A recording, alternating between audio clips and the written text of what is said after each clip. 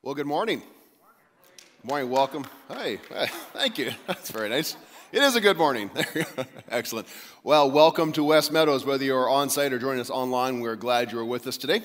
I am back after a couple of weeks off. Nadine and I took a bit of a winter break in January. We try to do that each year.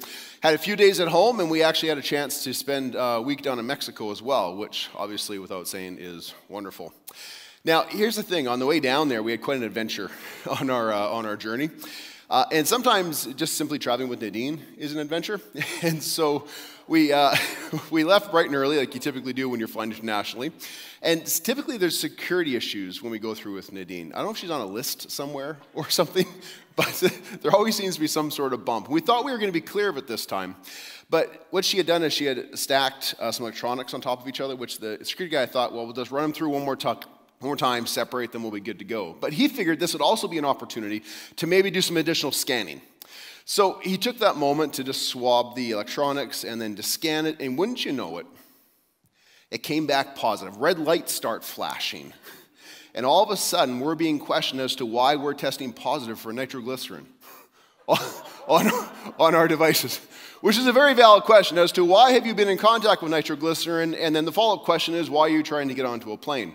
So obviously that led to some additional screening that we had to go through on the way down, which was fine. We still made it to our gate on time. We were about to take off right when they decided that it was not safe to do so. And they deboarded us 5 minutes before we took off because apparently of the freezing rain that day, a plane tried to take off and did a 360 on the runway.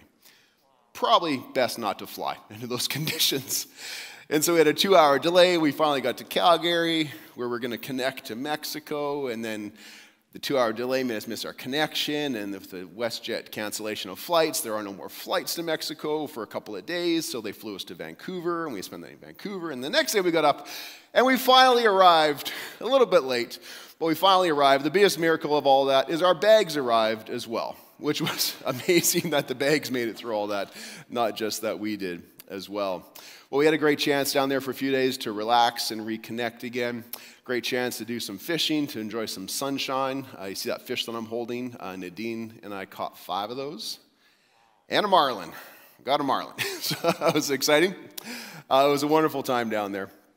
We tried to stay safe the whole time, masking and sanitizing, went through multiple COVID tests, all clear, everything's perfect. We get home, and a couple of days later, I don't know if it's our granddaughter who's a little germ factory or what, but 4 days later, we all got sick once we got home. So here we are. I feel fine. My voice is a little bit rough, still recovering. We'll see how it goes here for the next few moments, but we are definitely excited to be back. Thank you for the break to allow us to head off and do that. And we're excited to be kicking off a brand new sermon series today. And this sermon series is called Experiencing New Life. Now, if you've been around West Meadows for more than a week or two, you've probably heard us use that phrase quite a bit, even in service today. Andrew just spent a few moments talking about some examples of new life that are existing within our congregation through the physical birth that is taking place. And we talk about new life a lot because we understand this to be one way that we reference the mission that we believe that our church is called to. And our mission statement is this. It is to invite people to experience new life with Jesus by living out his grace, truth, and love. Now, I'm confident that many of you know that phrase because we use it in our services. We use it all over the documentation that we may mail or email to you. It's on the banners at the side of the stage. It's on the banners in the foyer. So I think we have an idea. We're familiar with this phrase, but I'm not as certain that we all fully understand what it means. Like, I'm confident we know the phrase, but if I were to ask you, how would you define new life? What is new life? Or if I were to push that a step further and ask you the question, how did you experience new life in your life this week? I think I would get a very varied number of answers that would come back to me. Now, on one hand, that's okay, because the different ways that God can impact a life is limitless. It is incredibly diverse on how God can impact a life, and so new life really doesn't have a symbol limitation.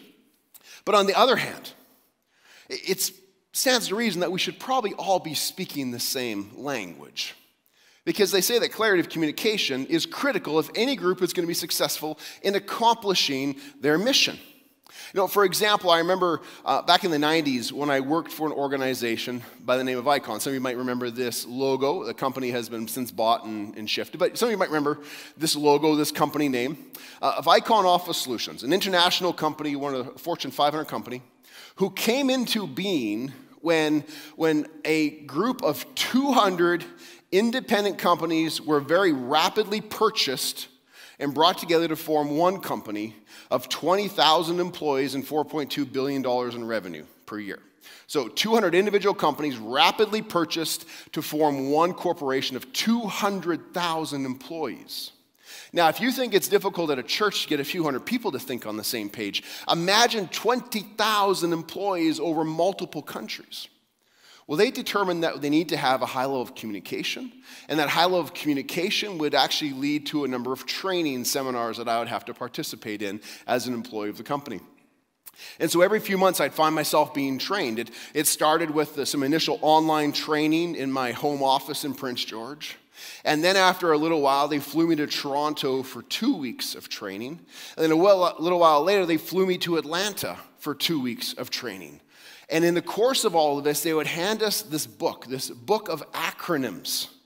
Acronyms we could learn so that we were all speaking the same language, all defining the same things the same way. And did you know that even the name Icon is actually emblematic of this desire, this effort to be speaking the same language? Anyone know what the name Icon even stands for? It's actually an acronym itself. The name Icon means I know one name. Because they bought 200 companies and they figured, what are we going to call them? We got to have one name. I know one name is what Icon actually stands for. Trying to get everybody to speak the same language, define things the same way. Well, throughout the month of February, I want to help us to have a common understanding of the new life that is available to all of us by the one name of Jesus Christ. And by that one name, so that we can all have the same understanding and the same experience of spiritual new life with God, which enables us then to participate in relational new life with each other and motivates us to be at the heart of new missional life with the world around us. New life within us, new life amongst us, and new life beyond us is what I want to help us to define in the month ahead. And we begin today by talking about this idea of spiritual new life that is available to all people. And we talk about spiritual new life. The first thing I want you to know is that it's not just talking about an event, but it is more truly talking about an ongoing process whereby you can experience new life with Jesus every single day of your life. You see, because just as physical new life begins with an event, we know that that's not the whole story, right? We know that that actually moves on to an ongoing process of growing and maturing. Well, so too with our spiritual new life. It begins with an event that sometimes the theologians refer to as the moment of justification. That moment when God pronounces a person right because of their faith in Jesus Christ, pronounces them righteous because of their faith in Jesus Christ. Now, this word justification is actually a legal term from Greek language. It means to declare not guilty. It means that a person can stand before a righteous judge. In this case, a person can stand before a righteous God and be declared not guilty. Now, the ability to stand before God and be justified, that's not unique to Christianity. That pursuit is not unique to Christianity. That is really, if you think about it, the central pursuit of practically every single religion and philosophy that exists, that acknowledges the existence of a God. But commonly, the way that they say that is made possible is through things like earning it through our own effort. Just be virtuous, be a good enough person, obey enough laws, and you can stand righteous before God. It is the message of many different world religions we come across. And this actually, it's not the same, but it's not completely dissimilar from even the understanding of righteousness that we can find in the Old Testament. You see, in the Old Testament, it establishes that God is the true righteous, the one and only true righteous God. And he is therefore the one and only true righteous judge. and those who are faithful to follow, to dutifully follow him, and those who observe his will are those who are declared righteous. Now, the New Testament picks up upon this tradition and calls people to good conduct and to obedience to God's will and to his laws. But the New Testament does something different. It also points out the enduring problem that this philosophy has, the enduring issue that is inherent to it all. You know what the problem is?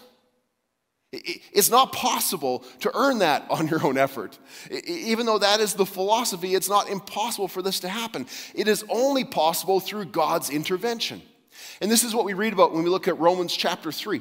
It's starting in verse 22, where it says, righteousness, this right standing before God, righteousness is given. Righteousness is given through faith in Jesus Christ to all of those who believe. Why? For all have sinned, and for all have fallen short of the glory of God, and all are justified freely by their own good works, by their own virtue. No. All are freely justified by his grace through the redemption that came through Jesus Christ, through the shedding of his blood. You see, we cannot earn justification by rule keeping and do-gooding. It is only possible by our faith in the sufficiency of Jesus' sacrifice upon the cross, which was this act of incomparable divine grace and love that is freely offered to all people. And here's the beautiful thing of this.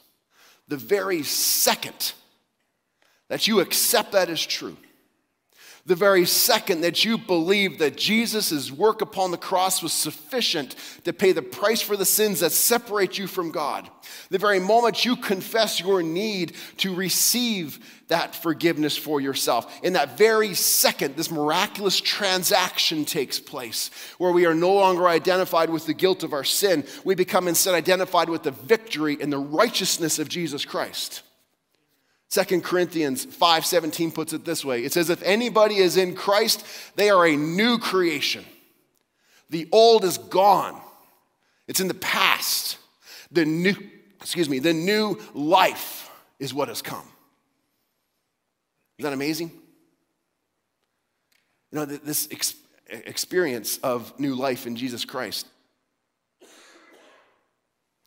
is similar to this illustration that I heard many, many years ago that I've always just loved. This illustration about a crabapple tree, if you will.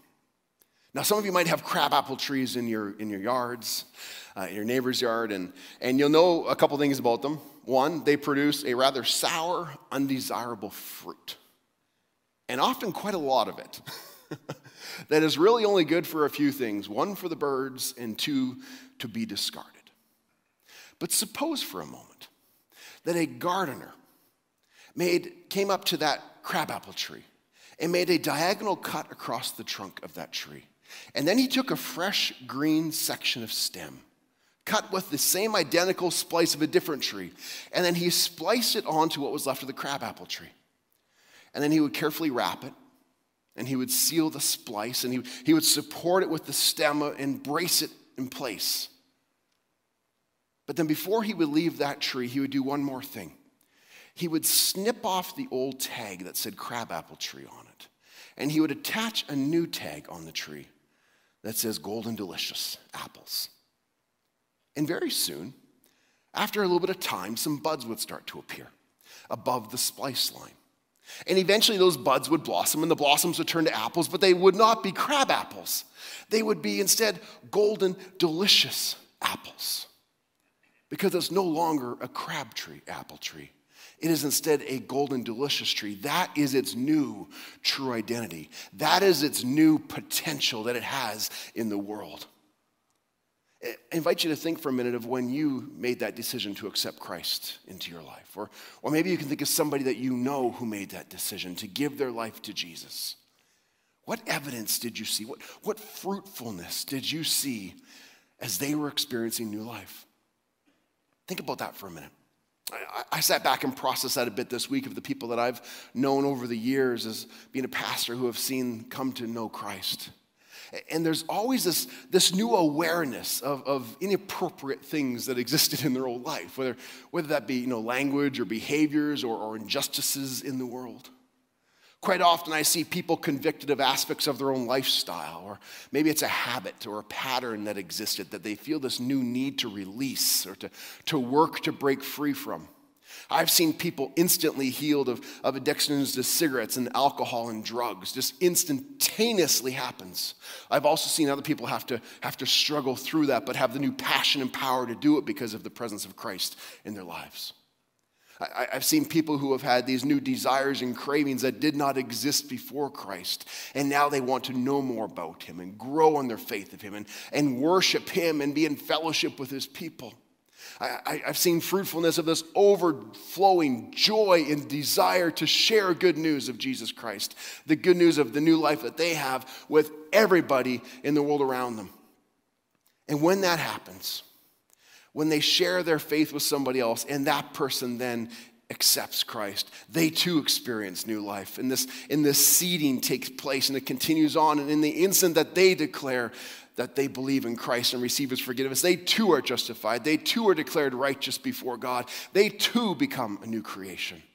And it continues on to grow the kingdom of Christ. I think back of one story in particular. Back when I was baptized. And I was about 20 years old, and I knew this guy that I was baptized with. I actually knew him from the business world. I was selling fasteners, like staples and nails and hammers and stuff. And this was a construction worker. We kind of met in the field. And then, I can't remember exactly how it happened, but somebody had shared new life with Christ with him, and then he accepted Christ, and the transformation in him was instantaneous. This guy was immediately filled with this new joy and this new hope. He started attending the same church that Indy and I were going to, and he was coming to Bible studies, and he was sharing his faith with everybody he could possibly encounter. And he could not wait to be baptized. He could not wait to be baptized. He was so excited when the day and the moment finally came. And after we both were baptized, we went downstairs to this large bathroom to get changed. And the whole way, he's just cheering. And he's fist pumping, and we're high-fiving all the way down. And he keeps going, "That's awesome. This is so awesome." And he kept repeating it over and over and over again. And every time he would repeat it, he would start to add more words to it. And these additional words, these expletives that eventually started becoming 4-letter expletives. And it was really awkward because we were just baptized. And here's this guy going, "This is so awesome." He's on fire that he just got baptized, but he's dropping F-bombs in the bathroom. And I was really, really unsure about this. Now, it's not ideal. Okay, I'm not condoning that. It's not ideal, but it's not surprising either, because he had just started his faith journey. He had just started his journey, and there was evidence of the genuine nature of his faith. But in this moment, he was also displaying his incredible need for something else that we refer to as sanctification. You see, sanctification is referred to as the ongoing work of the Holy Spirit in a person's life, as they take us from our moment of justification throughout our life, guiding us to continually, gradually be shaped more into the image of Jesus Christ. This ongoing process. Literally, the word sanctification means to be set apart. It's this process of gradually becoming more holy, as God says, "Be holy as I am holy." But here's what we know. Now, not just from the story of Tony, but even from our own lives, don't we? We know that sanctification is not an immediate, instantaneous, where I was a sinner, now I'm a saint, and I'm just perfect. I have a halo and an aura, and I glow, and I do no wrong. That's not how it works. We know that's not how it works. We do know from perhaps our own testimony, and the testimony of those that I have encountered, that there are some things that when people experience new life in Christ, just immediately changes. But there are some other areas, and we know this for sure. I know that we're not alone on this. There are other areas where we have to work at it. There are other areas that take time, and they take a matter of choice and decision for us to work on those things. Many of us know this, whether you've been a follower of Christ for a few weeks or months or years, maybe even for decades. I'm willing to bet this, that no matter how short or how long that path is that you have walked with Christ, there are still moments where you feel ill-equipped. There are still moments when you stumble and fall. There are still moments when you feel tired and you're like, "I'm just going to take a break for a bit." There are still moments when you get off course and you think, maybe I should just quit. It happens. It happens to all of us. And in the midst of those moments, we have to be very careful. We have to be very careful to understand that the sanctification is a process. And there are moments when we stumble, when we fall, when we get tired, when we get off course. There are moments when these happen, and they're very important moments for two reasons. Reason number one is because in these moments, there is the opportunity for the devil to get a foothold in your life. There is nothing he would love more than to steal the freedom of new life that exists within you. There is nothing he would like more to make you question, was I ever really saved in the first place? Was Jesus ever really enough in the first place? There is nothing more he would like than to make you question and doubt that. But the second reason these moments are so important is because they give us opportunities to get back up, to learn and to grow and continue to walk forward in our faith. You know why these things happen? Like at a theological level, you know why these things happen? It goes back to the root of our justification. Because the reality is this: we'd never earned our justification. We never earned it. There's nothing in us that made us worthy of it. There's nothing in us that made us earn it. And if we didn't earn it, that means it was given to us. This is what theologically is referred to as imputed righteousness, that it was given to you, it was imputed to you, it was given to you. It came from a source beyond you, but you now possess it. It was imputed to you. And that source beyond us is Jesus Christ. And here's the thing. If it is not of us, but it now resides in us, let's not be surprised when we have to learn how to let it live through us. Does that make sense? If it's not naturally of us, but it now resides in us, let's not be surprised if it takes a little bit of time and some effort, but it's worth the time and it's worth the effort to allow it to live through us. You see, Tony, this guy I got baptized with, he is simply an example of the crabapple tree. Because here's something else about that tree, is that we talked about what happens above the graft line, how blossoms turn into fruit, and that fruit is golden, delicious apples. But what happens below the graft line? You see, below, if you're a gardener, if you've ever done splicing of plants before, you know that below the graft line, there is still the potential for what's called sucker shoots to grow out. And if we do not cut those sucker shoots off, if we do not permit them to, if we permit them to grow, if we do not cut them off, and if we permit them to grow, they too will blossom. They too will produce apples, and they will be crab apples. You see, these shoots in this fruit that grows below that splice line, they are simply usurpers, deserving only one thing: to be snipped and discarded. Because if those things are not removed from our lives, they will continue to grow and they will dominate the tree, negatively affecting its health and stealing vitality that could lead to healthier, more desirable fruit. Here's something you need to know. Even if that were to happen, the gardener never comes and changes the tag. Because the true identity, while it may be obscured by wild growth within the tree, the true nature of the tree remains. It is still a golden, delicious apple tree, just not a very healthy one that just needs to be pruned by the gardener. And I think we get the sense that Jesus understood the nature of this struggle. He understood the nature of this struggle when, if we look at the final prayer that he offered for and over his disciples, which we find in John chapter 17, where Jesus said this. He said, my prayer is not, he was praying, obviously praying to his Father over his disciples. He says, Lord, Father, my prayer is not that you take them out of the world. My prayer is that you protect them from the evil one, essentially while they are still susceptible to him in the world. My prayer is not that you take them out of the world, but it's that you will protect them from the evil one while they're still in the world. You see, they are not of this world, even as I'm not of it. Sanctify them, Lord. Sanctify them by your truth. Your word is truth. This is where we get that idea of being in the world but not of the world. This idea of being set apart from the world. We are in the world, but we are set apart from the world. It's not speaking of a holy kind of physical distancing.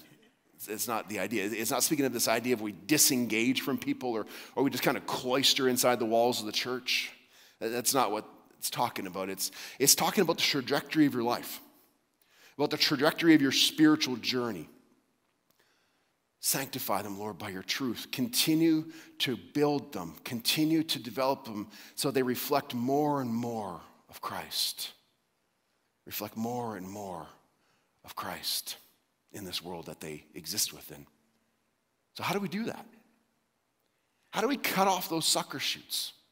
How do we grow more to emulate Christ in the world around us? Well, the answer is in that passage as well, very simply, through the Holy Spirit's work in us. Experience the effects of obedience to the Word of God. Allow the Spirit to guide us in cooperation with the Spirit of God.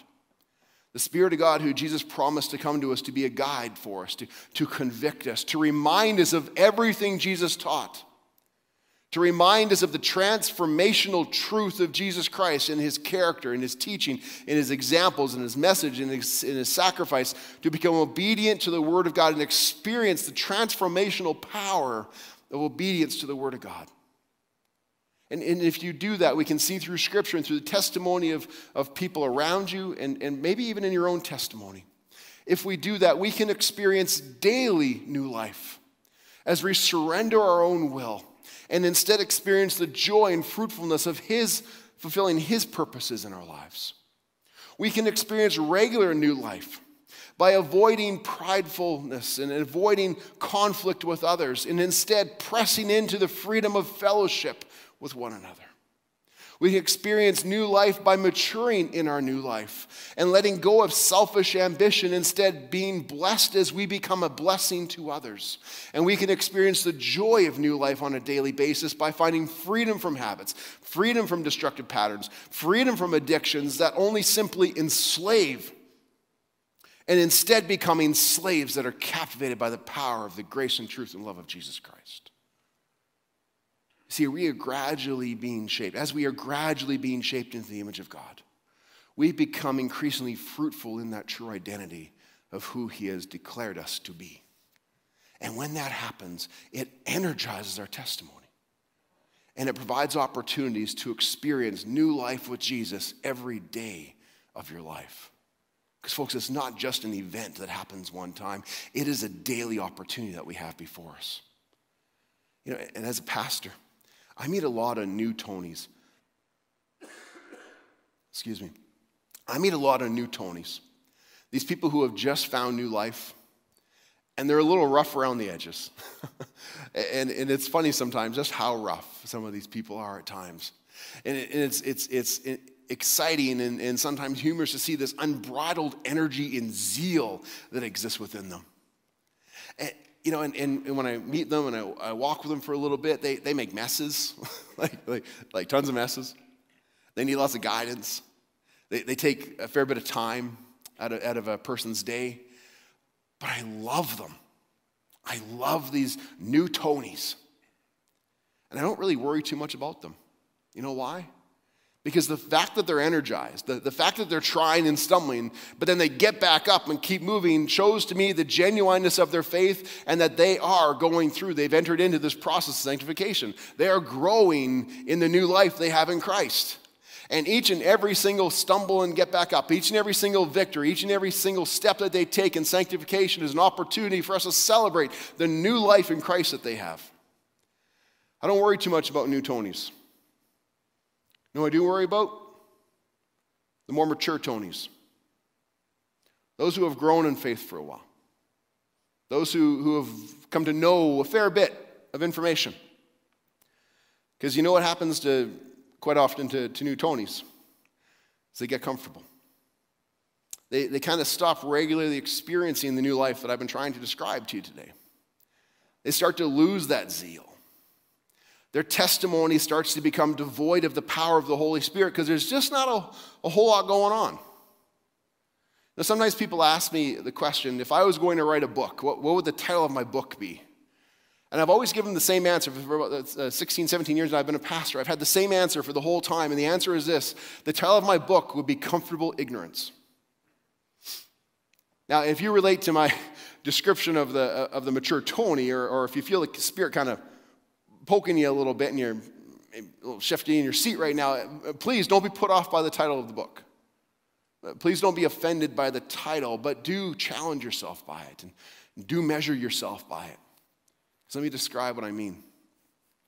What I'm speaking about here are people of genuine belief in Jesus Christ. These are wonderful people who have a genuine faith. They are fully committed to God and to His Word. Quite often, these are people who are regularly attending church and regularly reading their Bibles, and they pray and they volunteer on occasion and they laugh at my jokes, like good people, right? Good people. But then they reach a point. And I'm guilty of this too in my journey. They reach a point where they go, I think I know enough. I think I've done enough. I think I'm good enough. Honestly, I found this little sweet spot where if I just sort of stop now and settle in and get comfy, I can kick back and wait for eternity. Now, we may not phrase it that way, but it happens. It happens all too often. And the reason I use the word ignorance is not because I'm speaking of a lack of intelligence. I've already said this is about people who know a lot. I'm not speaking of a lack of intelligence or a lack of knowledge.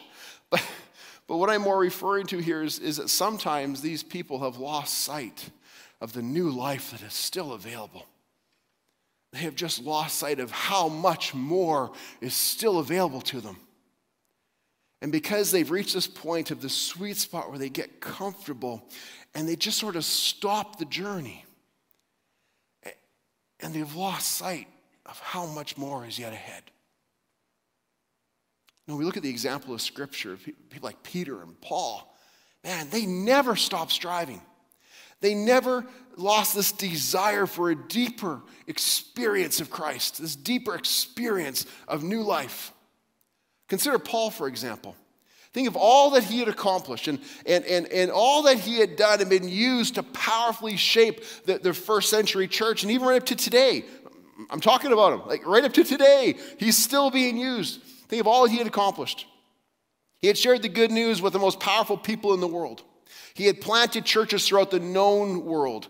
He had mentored the first pastors and established those churches and resolved conflicts with them. And he had written letters that we're still reading and being shaped and formed by today. If you think there is ever a guy who earned a little time off, I pick Paul. You think Paul is far enough ahead in the race. He is far enough ahead that he could just hit cruise control and just get comfy for a bit. But what does Paul say? Philippians chapter 3. Brothers and sisters, he says, I do not consider myself yet to have taken hold of anything. Brothers and sisters, those who are on the journey with me, he says, I do not consider myself yet to have taken hold of it.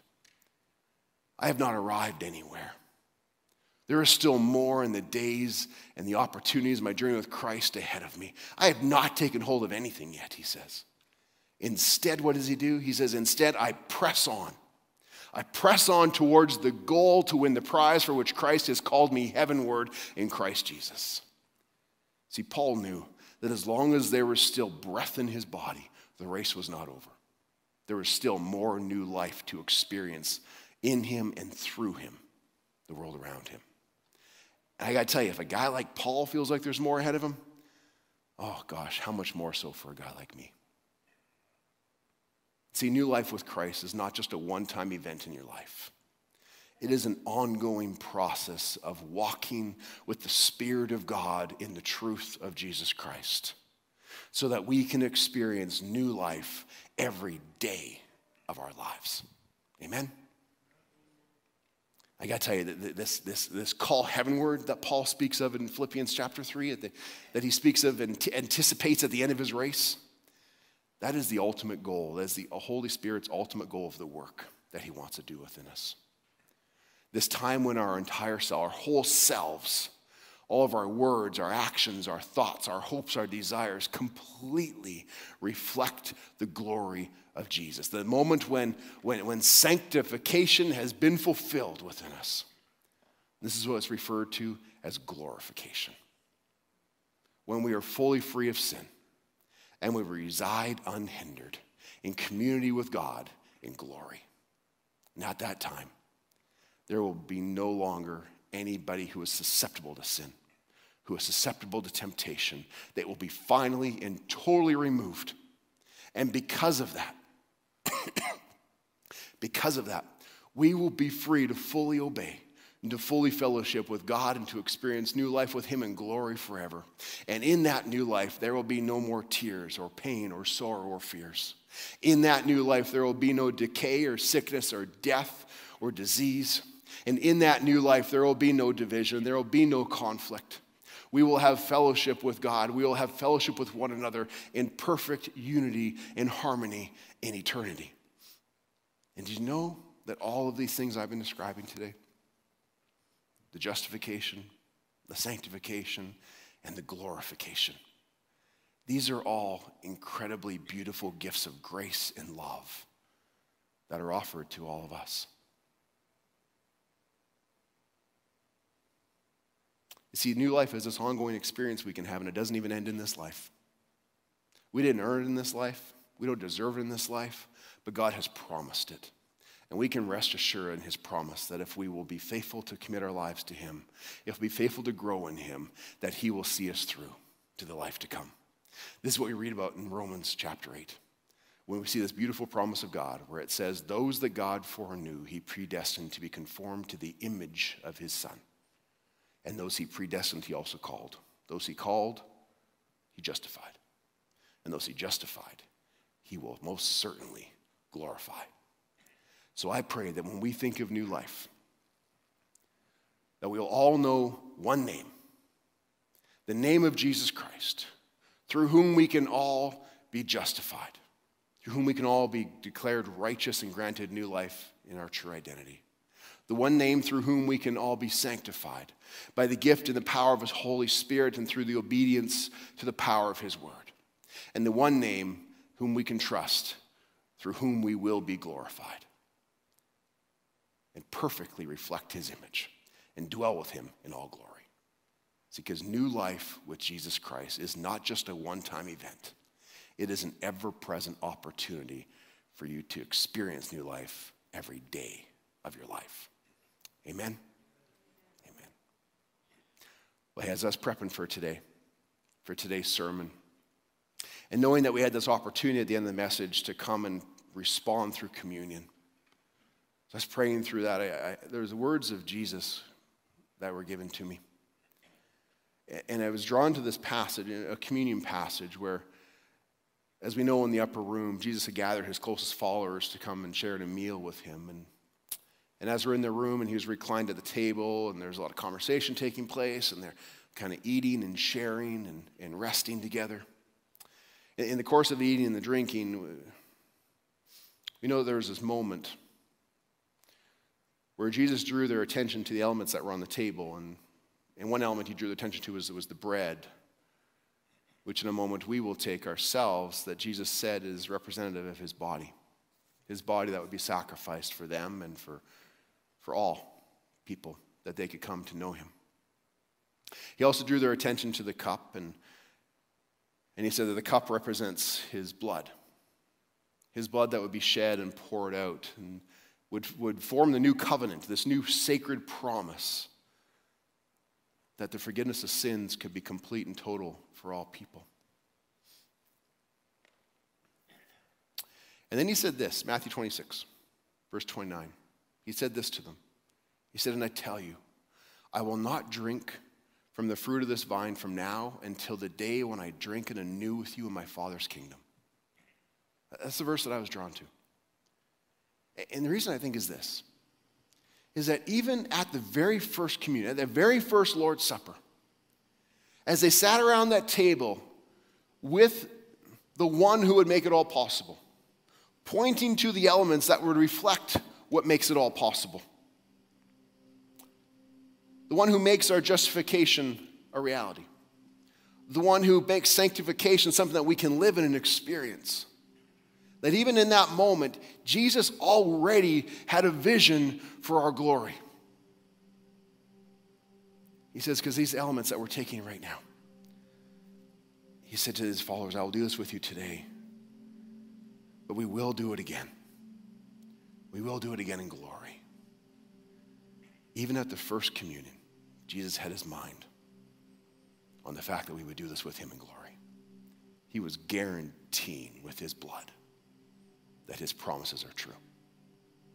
See, communion is this time where we come together to gather to remember that God acted, that God moved and intervened in the world to make it possible that we could be declared righteous before the righteous judge.